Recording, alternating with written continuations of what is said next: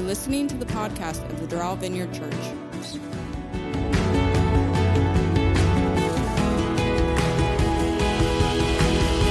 All right. I'm going to teach you guys a Hebrew word. I want you to say it with me. Mishpocha. That means family.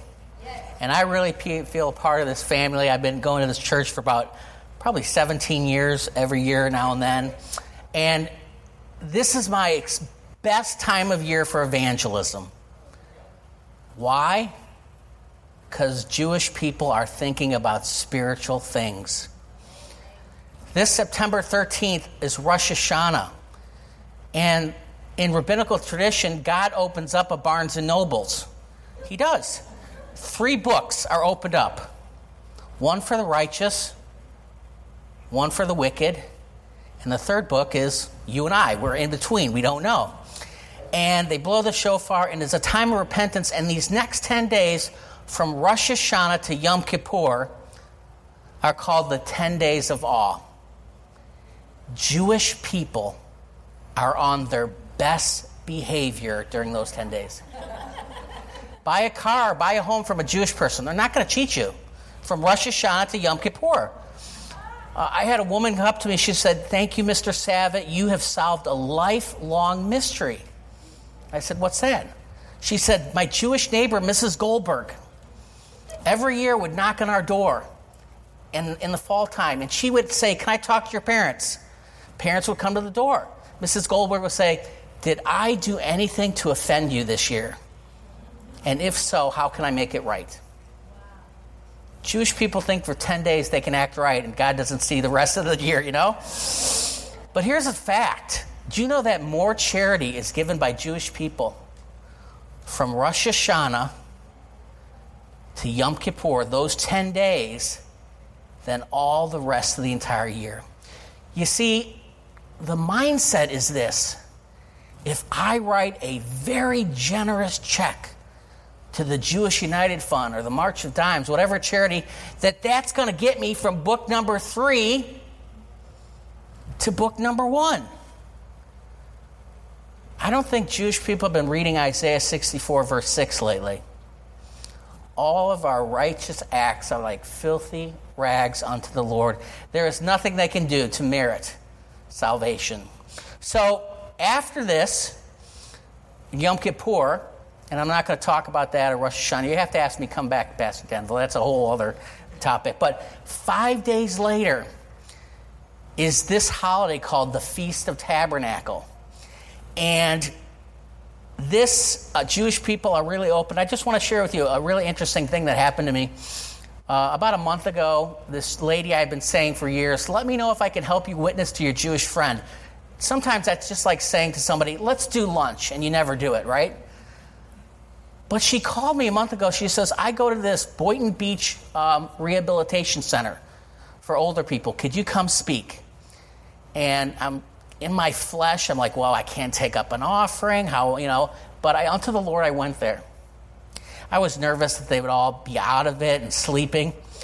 They kind of were. But the moment I preached the gospel, the Holy Spirit fell. These people suddenly were awake. They were listening. Two patients say, "I'm Jewish." Nobody knew that. The Holy Spirit even broke up a poker game in the back. People were walking in the hallways after visiting their relatives, and they stopped and listened. One lady said, "If you could prove to me Jesus is the Messiah, I'll believe in him." So I went to visit her next couple weeks. And then she says, introduced me to all of her Jewish friends. "This is the rabbi that loves Jesus." She said, "You know what? I would love to have a Yom Kippur service, but the rabbis don't come to visit us." So this September 23rd, I'm going to share a Yom Kippur service with 40 or 50 unsaved Jewish people. So,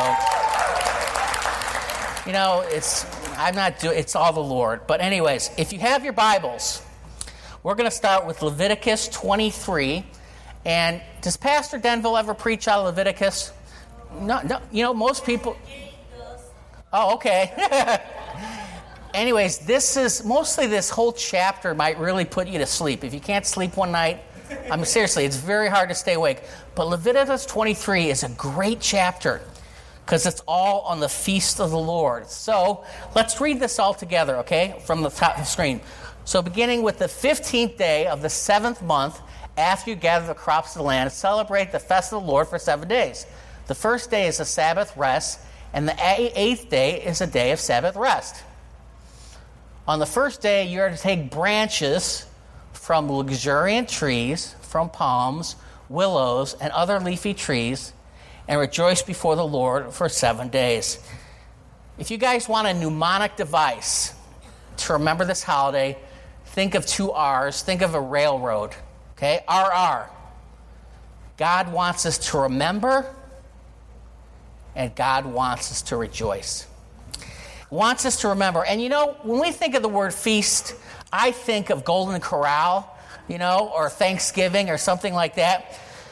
But the Hebrew word for feast is moed. Can you say that? Moed. It's not a meal, it's an appointed time. Every year, God wanted the Jewish people to stop, rest, reflect, build booths, and remember what God did to them. The Lord gave me an object lesson on moed, appointed time, and I had to learn it the hard way. Do you guys ever have to go on your spouse's family reunion? I did. Denise, we've been married for 24 years, but as long as I can remember, the first Sunday in August, we would schlep from Bloomington, Illinois to Galesburg, about a 2-hour drive. We would sit in the heat. I'd be sweating, eating fried chicken. But something interesting happened. After the meal, they all got out picture albums. They told stories. They reflected. This person's no longer with us. This person's in California. This person got killed in Vietnam. They were remembering every year. It's an appointed time. And in this Feast of Booths, God wants us to build temporary, vulnerable, but it provides protection in the desert for 40 years. And this is actual kind of what maybe a sukkah, that's booth in Hebrew. And this is the Feast of Tabernacles. Now, Shalosh Regalim, you can say that with me. That's the 3 Jewish holidays that, guys, if you're 20 years old, you got to schlep up to Jerusalem. Passover, Shavuot, Pentecost, and the Feast of Tabernacle. Why am I telling you this? Jesus teaches on the Feast of Tabernacle.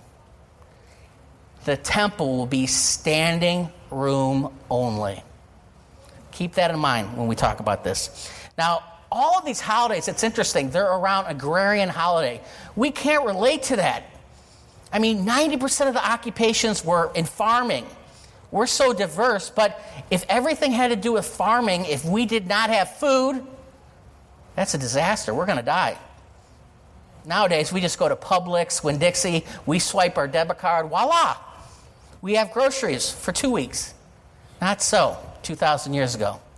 You had to daily rely upon the Lord. Now, this temporary dwelling place is usually made of wood, tubing, branches, 2x4s. And this September 27th through October 4th? 4th? Okay. Do you guys have any Jewish neighbors? Take a peek in their backyard. If they're Jewish and they're religious, they're going to be celebrating this. They're going to have a booth in their backyard. And this is pretty accurate. It's made with 2x4s. The rabbis say you can make it out of 2x4s, plastic, anything you want. But here's something what the Jewish people do. My family never did this, but since the Ark of the Covenant, all right, you guys, if you've seen Raiders of the Lost Ark, you know what I'm talking about. It's that box where God hovered. It was in a tent. It was in a tabernacle. Since it was in a tabernacle, the rabbis say, the more beautiful that you decorate the sukkah or the booth, the better you please God. I knew some kids in Hebrew school. They put up wallpaper. They brought out their dining room sets. They had stereo sets. They had couches because it was a blessing unto the Lord. But anyways, my Jewish people wandered for 40 years with booths like these. I'm sure they were kind of flimsy. I'm sure they would sway, but they protected the Jewish people. And God provided for the Jewish people for 40 years. Now, 40 years we were in the desert, and I have a theory. This is why I hate camping. Seriously, we were in the desert for 40 years. For me, camping is like, going to a hotel without air conditioning. That's camping for me. But my people were literally in the desert. And how did God provide for the Jewish people? God provided despite them constantly kvetching. You guys know that word. That means to complain. We're hungry. We have nothing to drink. Why did you bring us out here to die? And I want to just slap them. Didn't you see that he opened up the Red Sea? Didn't you see he brought 10 powerful plagues? He brought a prophet unto Moses. But God shows his grace and provision. How did they eat out there? Arby's, Wendy's. I mean, even though they had a plunder of livestock, how long is that going to last for 2 million people? We have a good God, and he gave us a new food group. It's called manna, which in Hebrew means, what is it? We actually don't know. I like to think that it was granola bars, but it says it was like a honey coriander seed. And God gave us enough of this early in the morning. And the thing is, you had to get up early in the morning to gather this. Couldn't sleep in that morning because that manna would turn to maggots. And you don't want to eat manna and maggots. And you only gathered enough for the day. And this reminds me that I know some people have early morning devotions. And I just wonder if there's a connection between first thing in the morning. I'm not saying to do this. My wife would say, I don't get up early and study the Bible. But early, first thing. The Jewish people, first thing, they had to gather in this bread from heaven. Guys, this is an object lesson on our spiritual walk with Christ. We daily need to feed on him. The Jewish people couldn't stockpile that manna. It would spoil. You can't go to Pastor Denville and say, I read the Bible 5 hours. I'm good for the next month. It doesn't work that way. Jesus said something very interesting about manna. John 6, verse 46 through 50, it says, Jesus said, no one has seen the Father except the one who is from God. He has seen the Father. Very truly I tell you, the one who believes has eternal life. I am the bread of life. Listen to this. Your ancestors ate the manna in the wilderness, yet they died. But here is the bread that comes down from heaven, which anyone may eat and not die. I'm the living bread that comes down from heaven. Whoever eats this bread will live forever. This bread is my flesh, which I will give for the life of the world. I don't know about you, but I want door number 2. I want this everlasting bread. Even though I love eating bread, I'm sure you do too. How did Jewish people survive without water? I mean, did they have Culligan trucks out there? Zeffirelli? I mean, did they get bottled water? Think about that. They're in a desert for 40 years. How did 2 million people drink? I have a theory. I believe it's true. You tell me what you think. 1 Corinthians 10, verse 3-4. It talks about Paul, a Jewish believer, is talking about the Israelites, how they all baptized in the water with Moses. And he says this, they all ate the same spiritual food. That would be manna, correct? And drank the same spiritual drink. For they drank from the spiritual rock that accompanied them, and that rock was Christ. He is the Word made flesh. I believe Yeshua was that rock that was with the Jewish people giving them water. It has to be. There's no water in the desert. How about giving direction? How did God give direction to the Jewish people? How many of you guys have like a GPS device or something on your phone that you use? last March, I was supposed to go to Colorado Springs, and somehow I ended up at the Colorado Zoo. And I barely missed this meeting. I had like 3 minutes before I had to start. You guys, we have the perfect GPS. The perfect GPS, it's the Holy Spirit. And when we rely on that and not on people's opinions or what other people think or what the world is saying to us, it will guide us into truth and righteousness. John 16, verse 13, but when he, the Spirit of truth, comes, he will guide you into all truth. He will not speak of his own. He will speak only what he hears, and he will tell you what is yet to come. I listened to that Holy Spirit in 1997 when I became a missionary to the Jewish people. My family thought I was crazy. Your Meshuggah, my friends thought I was nuts. I was a CPA. I was making really good money. I had a 7-bedroom home right next to Adlai Stevenson. He read for president in the 50s. I mean, it was a beautiful home. And the Lord called me out into missions. And I followed that Holy Spirit. And I have no regrets. Sometimes when I pay my bills, I have regrets. But I have led Jewish people to the Lord. I've encouraged Gentiles to reach Jewish people. And I'm gaining some great eternal benefits. Amen? Okay, the verse Leviticus 23:40 really drove the rabbis crazy because they didn't know how to follow this. It said, on the first day, you're to take branches from luxuriant trees, from palms, willows, and other leafy trees, and rejoice before the Lord for 7 days. Now, the rabbis came up with 2 things that we have on the Feast of Tabernacles. This is called an etrog. It means that which shine. It's a citron fruit. You can only get it in Israel. The rabbis say it's a good fruit because it smells good, it tastes good, and you can eat its fruits. And I think the rabbis are so wrong. It's like a salty, bitter lemon. But it does smell good. And this represents our heart.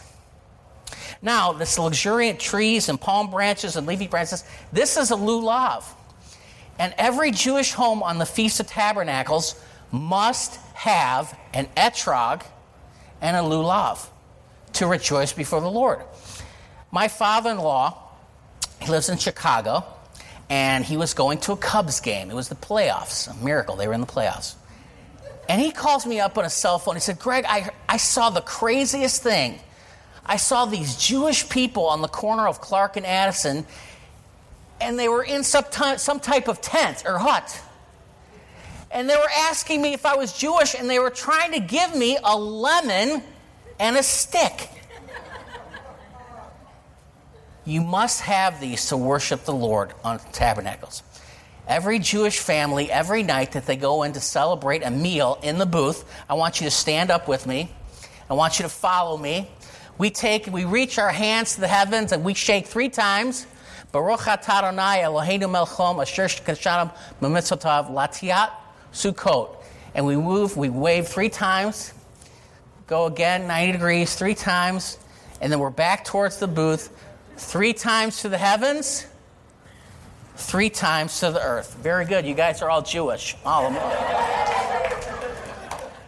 I love this part of Feast of Tabernacles because one of my favorite verses in the Bible is love the Lord your God with your heart, with your strength, and your might. And when we praise God, we're praising Him who created the heavens and the earth. We're creating Him who created the whole world. We're thanking God that He's given us our heart and soul. There's also a palm branch, which the rabbis represent our spine. Without a spine, we can't move. So every time we move and have our being, we thank God. Every time we worship God with His word, this represents lips, and these tiny things represents our eyes, or everything that we see. I'm going to take you back to maybe November of 1991. I'm just a new Jewish believer. And I'm reading the Gospels. Now, it's Passover.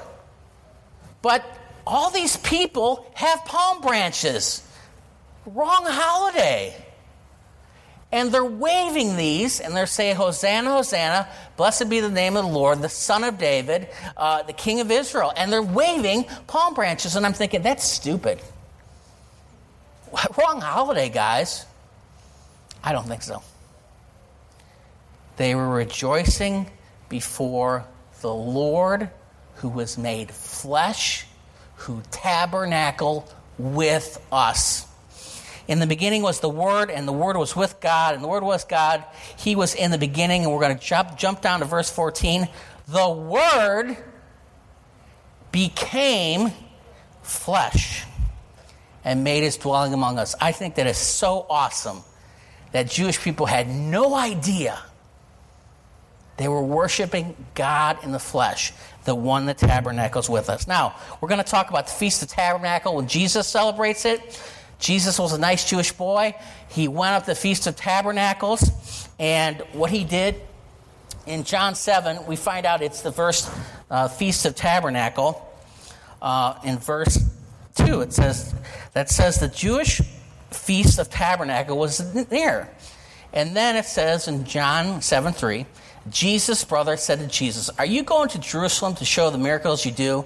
You know, Jesus, don't do your miracles in Hialeah.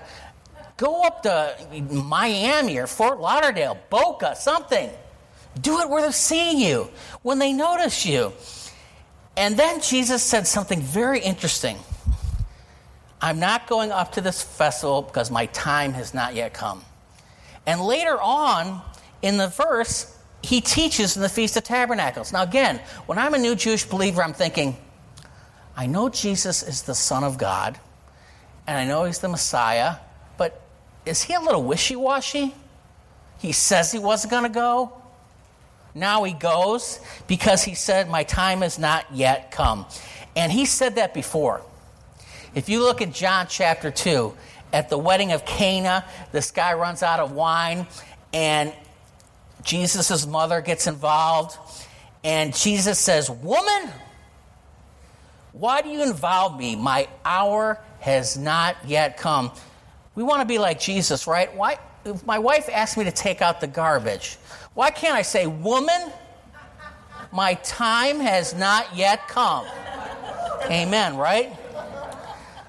But so what is this time? We see this in John 17, verse 1 through 2. After Jesus said this, he looked toward heaven and prayed, Father, the hour or the time has come. Glorify your Son, that your Son may glorify you, for you grant authority over all people, that he might give eternal life to those you have given him. That's the life, death, burial, resurrection. That's Jesus' modus operandi. That's why he came to this earth, so that he would become sin, and the righteousness of God is in us through him. Okay. John 7:37. I'm going to read this to you. This is during the Feast of Tabernacles. It says, on the last greatest day of the festival. That's called the Hoshana Rabbah. That's the great day. That's the Olympic closing ceremonies. I mean, we're having a conclusion here. Jesus stood and said in a loud voice, let anyone who's thirsty come to me and drink. Whoever believes in me, as the scriptures have said, streams of living water will flow through him. Now, if you know a little about the Old Testament, you know that water is always symbolic of the Holy Spirit, regeneration. Genesis 1:2, the Spirit of God hovers over the water. Priests usually would cleanse themselves with water before they made atonement. Isaiah 44, verse 3, for I will put water on dry and thirsty land. I will pour out my Spirit on your offspring and my blessing on your descendants. Now, you need to understand what is happening here in the temple in John 7:37, because there's something called the water drawing ceremony. And it was pretty interesting because the high priest would go out with a pitcher. Now remember, the temple's packed, standing room only. He would go out the water gate on the east side. He'd go about a quarter of the mile. He would get the water from the pool of Siloam. Now, why he's doing this, I think it might even been better than your worship here at Doral. They are worshiping the Lord with all their strength, with all their might. And they are repeating over and over Isaiah 12, verse 1 through 3. I will pour out my water, there you go. I will praise you, Lord, although you were angry with me. Your anger has turned away, and you have comforted me. Surely God is my salvation. Jewish people want salvation. They want the presence of God. I will trust and not be afraid. The Lord himself is my strength and my defense. He has become my salvation. This is the whole ceremony right here. With joy, you will draw water from the wells of salvation. The high priest takes this and he pours this out. Now, when he pours this out, Jewish tradition says you could hear a pin drop. Nobody says anything. We're praying that God's salvation would come upon me. And this water would pour out. Everybody's silent. People are watching the water come down. People are praying. You're in the moment of, Lord, I need your salvation. I want your presence. Lord, I want you to tabernacle with us. And Jesus stands up. And it says he cries out. He kind of messed that service up. They wanted to kill him. And then we see John 7, verse 52. They say to Nicodemus, you remember Nicodemus? He came in John 3. A lot of theologians, and I personally believe that he is now a believer. Because he comes and he comes about Jesus. And the Jewish people, the Pharisees, say, are you from Galilee too? Look into it and you'll find that a prophet does not come from Galilee. Galilee is like a blue-collar town. It's just workers. They have their own dialect. Maybe they were kind of like, not too smart. So they're saying that nothing comes good from Galilee. Now, Jesus, in John 8, verse 12, it says, when Jesus spoke again to the people, he said, I am the light of the world. Whoever follows me will never walk in darkness, but will have the light of life. He is still at the Feast of Tabernacles. Now, it says John 8, verse 1 through 11 is not in early manuscripts. That is above my pay grade. If you want to talk to Pastor Denville about that. But the point is, John 8:12, Jesus says, I'm the light of the world. Why did he say that? My kids would say, that's random, Dad. That's random. I don't think it's random at all. He says, I am the light of the world. What you're not seeing that the Jewish people would know is that he's answering their question, are you from Galilee? Because Isaiah, verse 9, 1 through 2, you guys will like this messianic prophecy. It's for you, the Gentiles.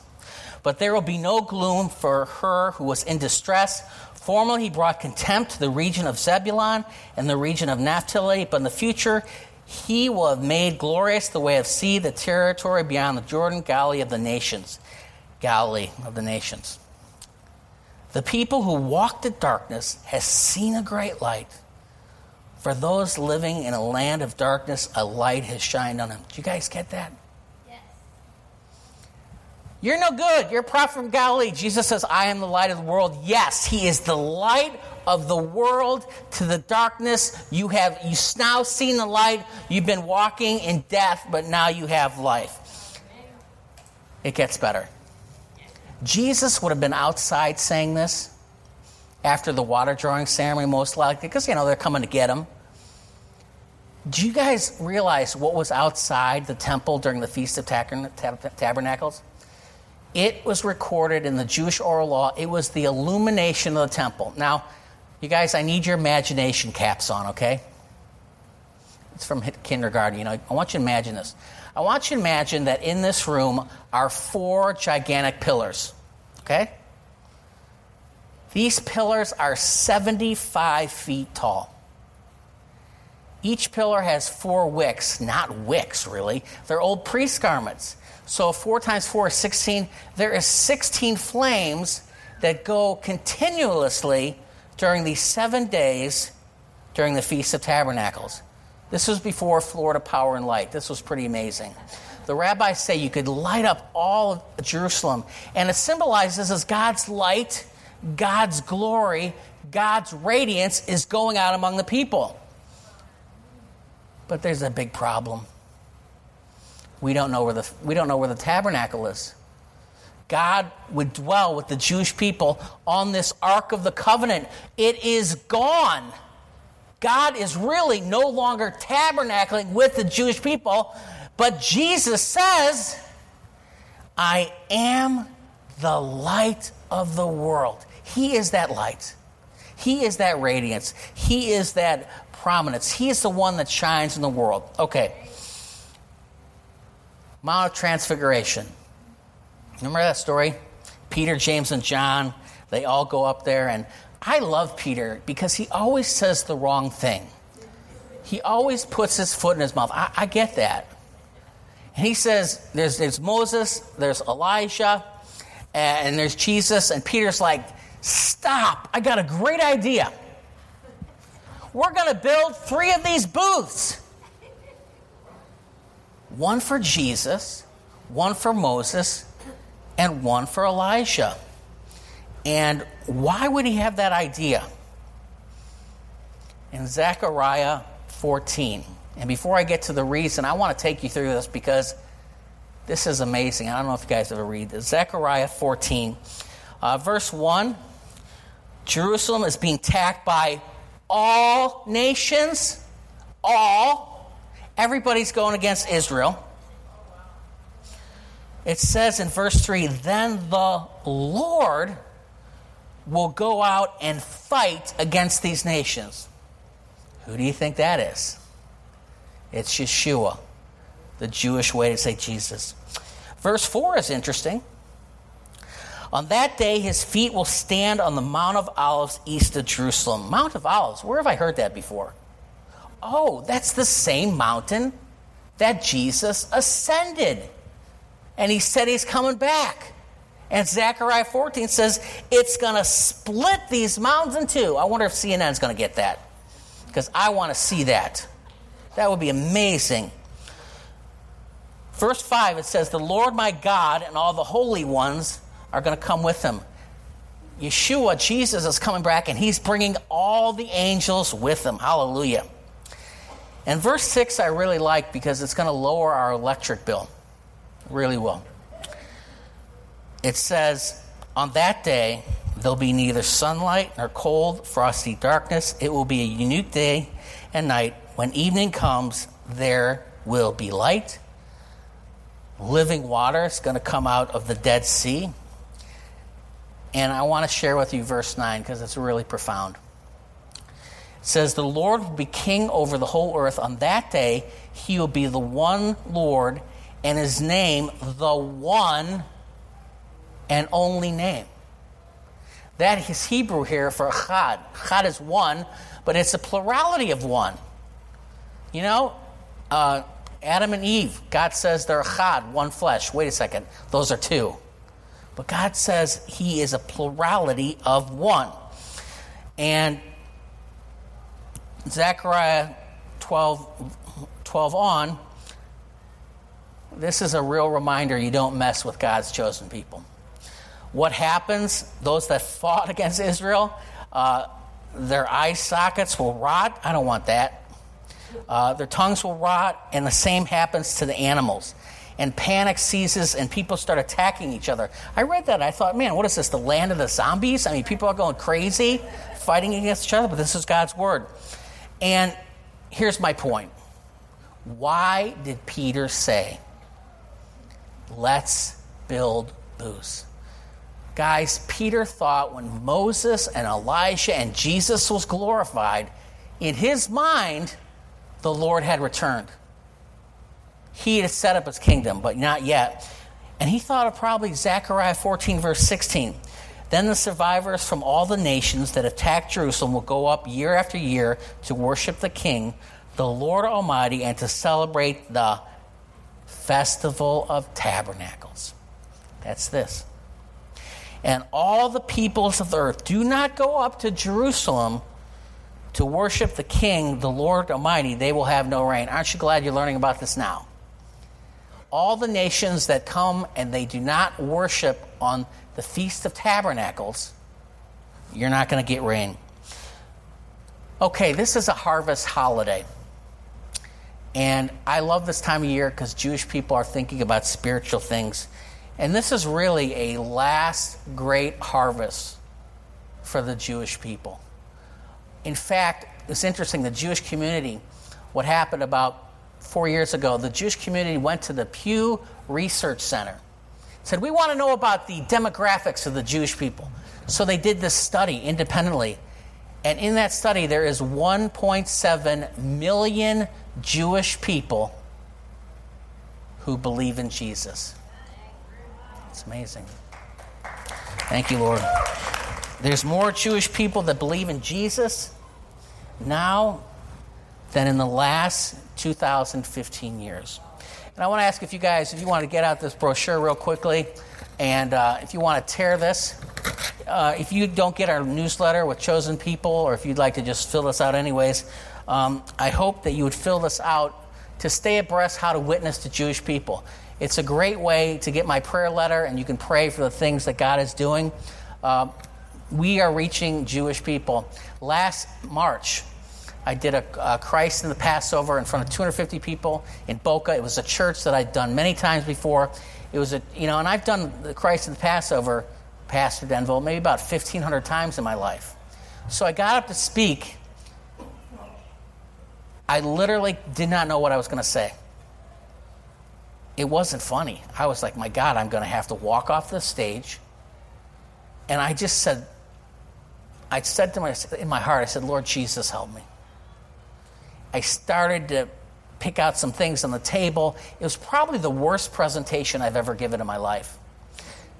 But the pastor was like, oh, that was so amazing. I said, do you know what happened? I said, yeah, I was pretty tired. I didn't do a good job. He said, no, 4 people accepted the Lord. I said, hallelujah. And that was the enemy attacking me so much to stop. But here's why I really think the enemy came. I was at my table back there, and this Jewish kid filled out this card, said, I don't believe in Jesus, but I want to meet with you. I have to talk. Guys, this has never happened to me in 18 years of ministry.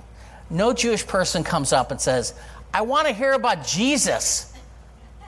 His name was Seth. He was 23 years old. We met for 4 months. The kid was very smart. His first question was, can you explain the Trinity? I'm like, oh, vey. Okay, I'll try. But after meeting with 4 months, I gave him this book called Isaiah 53 Explained. This is one of our best resources that we hand out free to Jewish people. And Seth read this. And the next time he came with me, he goes, Jewish people don't have atonement. They don't have a temple. How do they atone for their sins?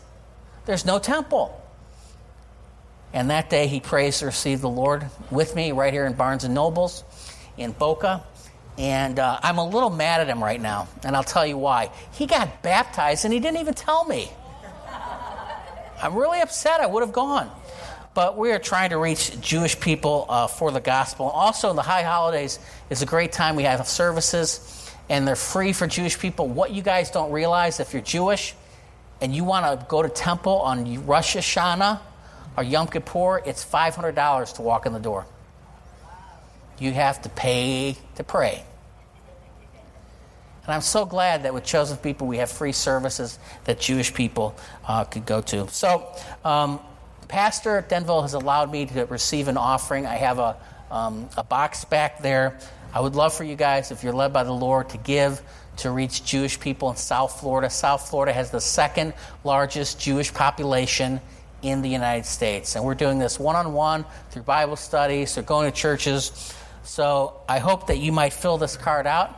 If you're led by the Lord, if you want to give to help me hand out tracts for Bible studies, to reach Jewish people for the gospel, if you would like to fill this out and stand with me monthly, there's a place that you can fill out a debit card that would really bless the ministry.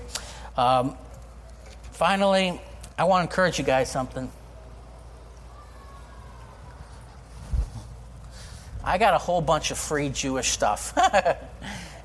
You just take it to the right of the table, and I really hope that you could take one of these tracts Guys, this is the best time to reach Jewish people. They're actually thinking about God. And you just take one of these things and you're like, oh, I could never give this to my Jewish friend. I would insult him. No, here's what you do. You say, Mr. Greenberg, I picked this up at church. It's about Jewish prophecy. I'm having a hard time understanding it. And I was wondering, you being Jewish, could you read this and help me to understand this? You will reach Jewish people. They'll throw it in the garbage if you just give it to them. But if you appeal to their sense of helping or their sense of pride in the Bible, they will read this. So, anyways, it's always a blessing to be here. And I'm just going to close with a prophetic word. I don't know what, Pastor. Every time I come here, and I don't do this always in churches, hardly ever, but the Lord really laid on my heart that God is reigning in our hearts, in our minds, in our activities, in our choices, in everything that we do. God is reigning with people here in Doral Vineyard. He's reigning, giving us the mind of Christ. He's guiding us to truth and righteousness. To every minute detail in our life, He is reigning. In Jesus' name, amen. We hope you enjoyed this message from the Doral Vineyard Church. For more information, please visit us at doralvineyard.org.